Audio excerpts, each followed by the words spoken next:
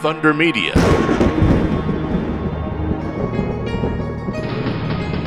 This week on Inside Motorsport, we look at Formula One with Speedcafe's Formula One editor, Matt Coch. I hope you'll stay with us. Well, Matt, it's a pleasure to have you back on the show once again, and well, what a time to catch up.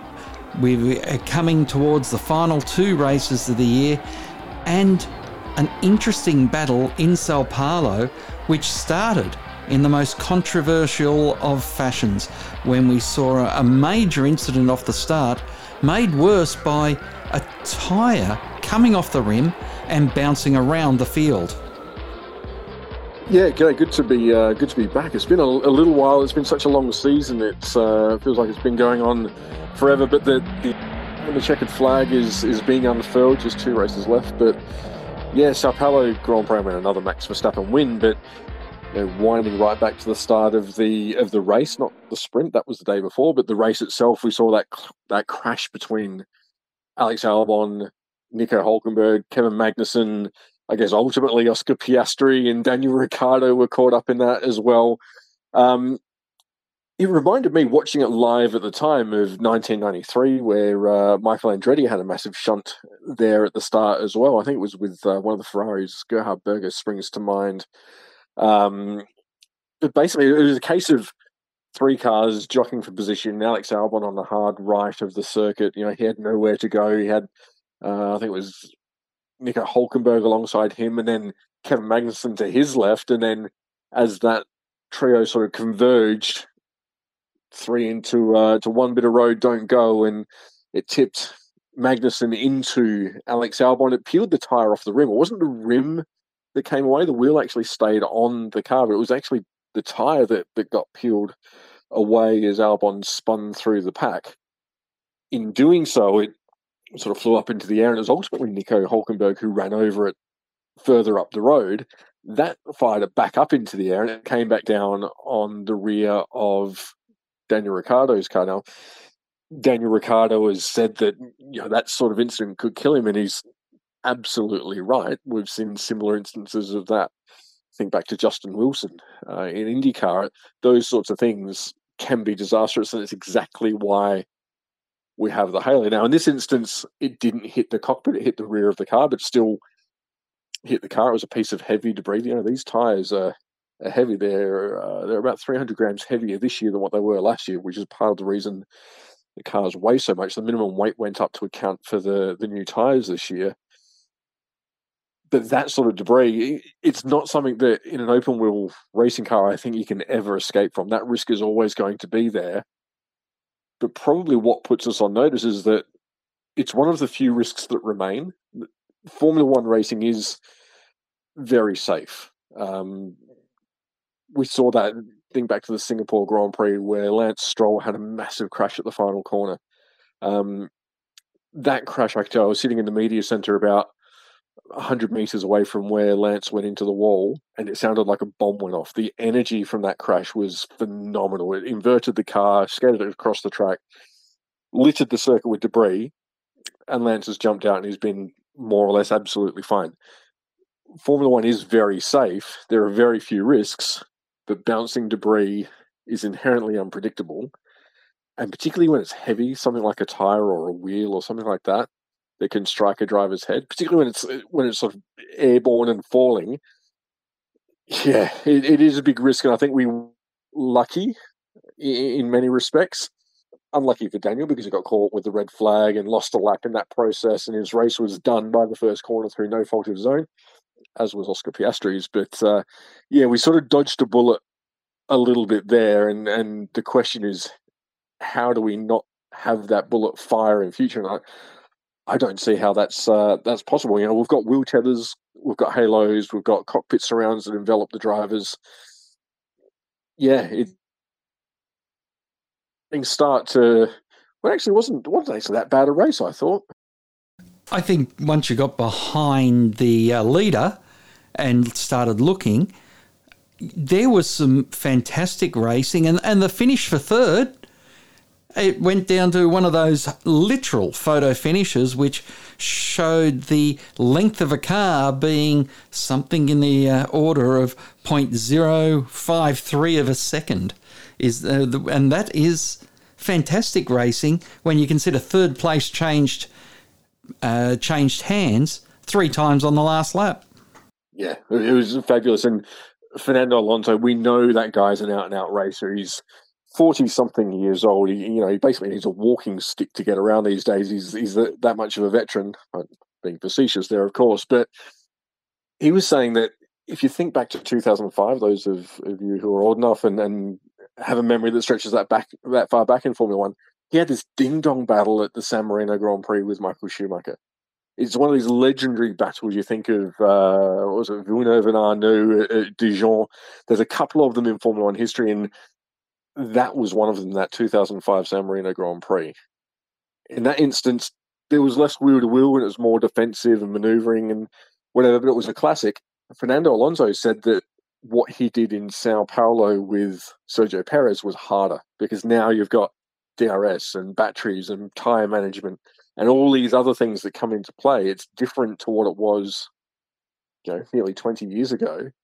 And that battle, keeping Sergio Perez at bay and holding on to third place by less or just over half a tenth of a second, 0.053, as you say, it's phenomenal. It was great racing to see just the way he placed the car, the way he'd use the energy, the way he'd almost back Perez up in the middle sector in his dirty air so that he'd abuse the tyres. So he had no grip coming out of Zhongzhou onto the front straight. It was properly good motor racing. And any young drivers out there, watch that, because it's an absolute masterclass. It was some fantastic racing, and we have seen some good races over the last few weeks, even though our championship, or the champion-elect, Max Verstappen, has absolutely dominated the season. There have been those battles, those points of interest. At Mexico, it was how Daniel Ricciardo was able to get the AlphaTauri up into the top 5 throughout qualifying, and then, but for that late safety car, was there or thereabouts in the top 5 for the majority of the race.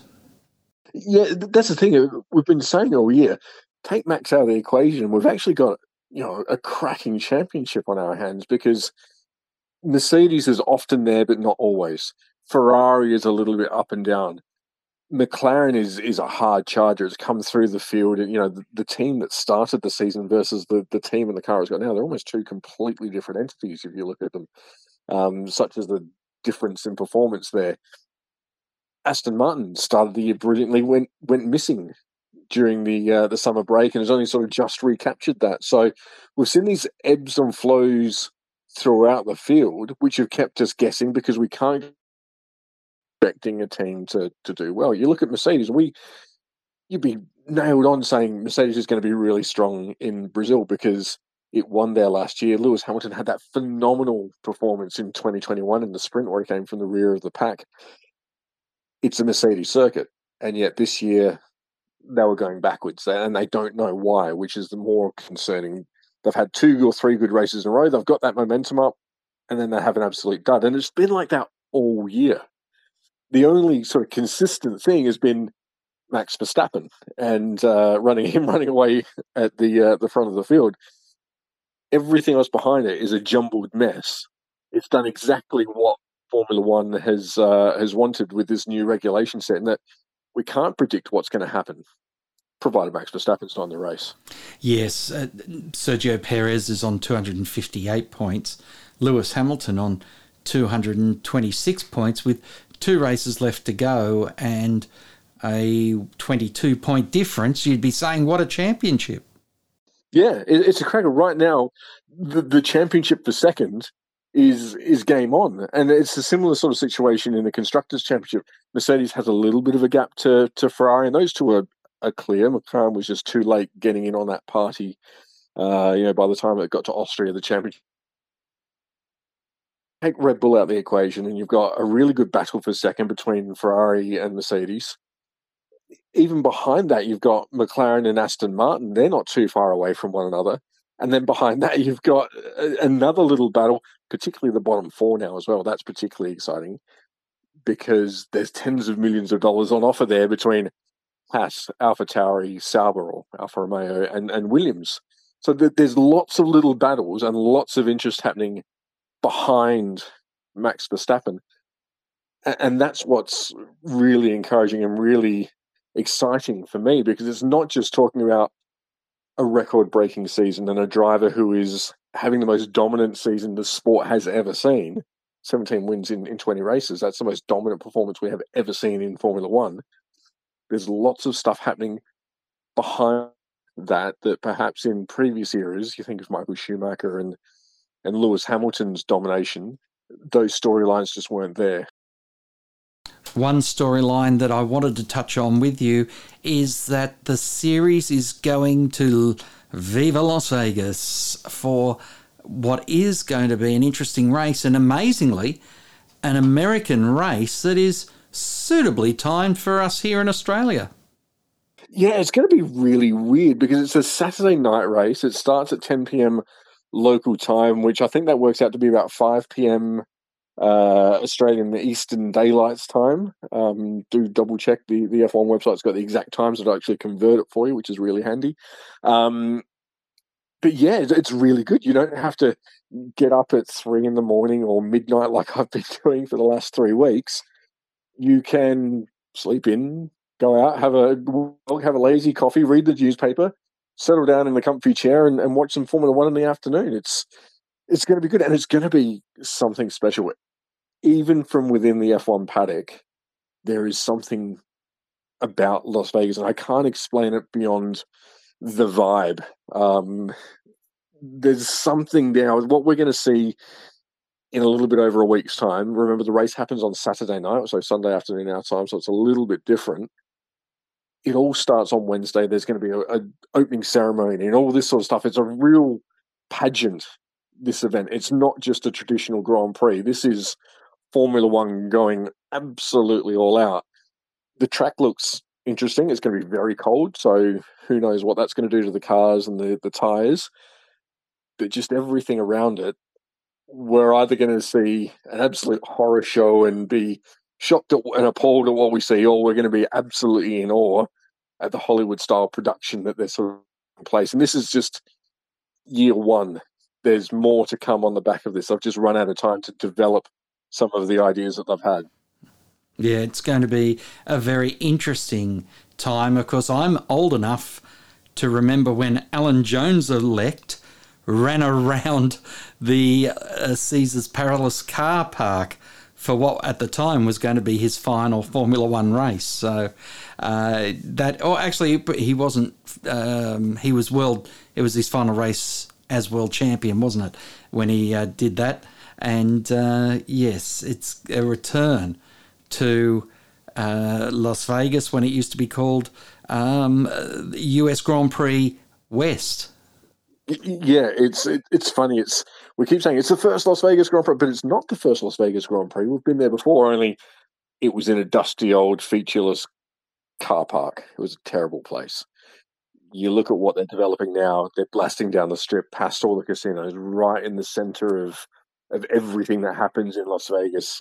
The whole city is behind it. The hotels and everything are behind it. There is a little bit of a threat of a hospitality strike over there. That seems as though it's under control. But it's Formula One expects it to be one of the top 5 events this year, and so it will never reveal what its top 5 events are, but it expects Las Vegas to be one of them. Stefano Domenicali and Greg Maffei, the Formula One bosses and Liberty Media boss, respectively, said as much in a third quarter earnings call last week that I was part of. So it's going to be fascinating to see how it plays out, because this is the bold new future of Formula One. This is the point where, if you think of Happy Days, it's the weekend where Formula One jumps the shark. There's an analogy that many people who've worked on Happy Days said, we did another 150 episodes after that one, so it's not that detrimental. Yeah.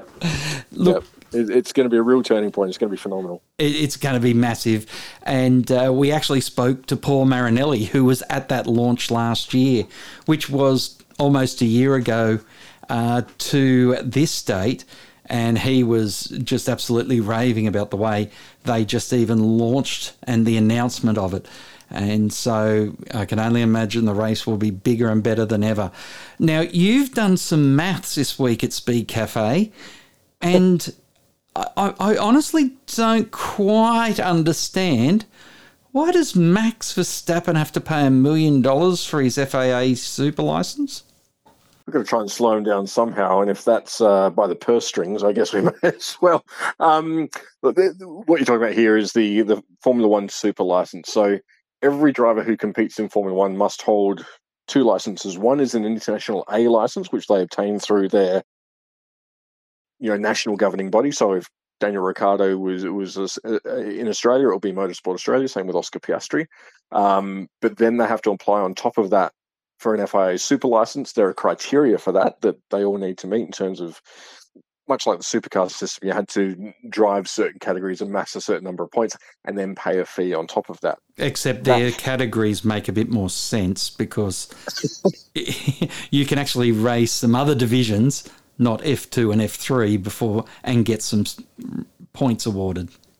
Yeah, it makes sense to everyone except Colton Herta, who has failed on 2 occasions in his application for a super license. But there's a flat fee now for 2023. That flat figure was, I think, €10,400, and then a per point fee that was about €2,000. Now that's going to go up by about 7%, we believe, this year. We haven't actually had the publicly released numbers for 2024, but what we do know is, even using last year's numbers and extrapolating from there, Max is going to pay, because he's amassed 524 points, he's going to pay almost €1.2 million for his super license in 2024, which, I mean, that's a huge chunk. I'm just going to try and roughly do the calculation. It works out to be, well, it's an even $2 million just for the right to do his job. It's an odd one, but it's a quirk of the FIA and that system, and it's also a way of the FIA raising a bit of revenue. They are a non-profit. They don't have a huge marketing budget and those sorts of things to reinvest. So it's just a way of funding the stewards and all their activities. Yes, it's a very different way of going about things, because we certainly don't hear of Patrick Cripps and the top players in AFL having to pay to be allowed to play their sport. Yeah, it's the reason this all came in was basically to keep some of the wobblers out of Formula One. There was a time where, in fact, a little project that I'm doing on the side is going back through the history books of Formula One and just looking at some of the drivers that were there, and there's some guys that just shouldn't have been on the grid in the first place. And the idea is that Formula One's got to a stage now where you can't afford to have those drivers there. The cars are too quick. There's too much media attention on it.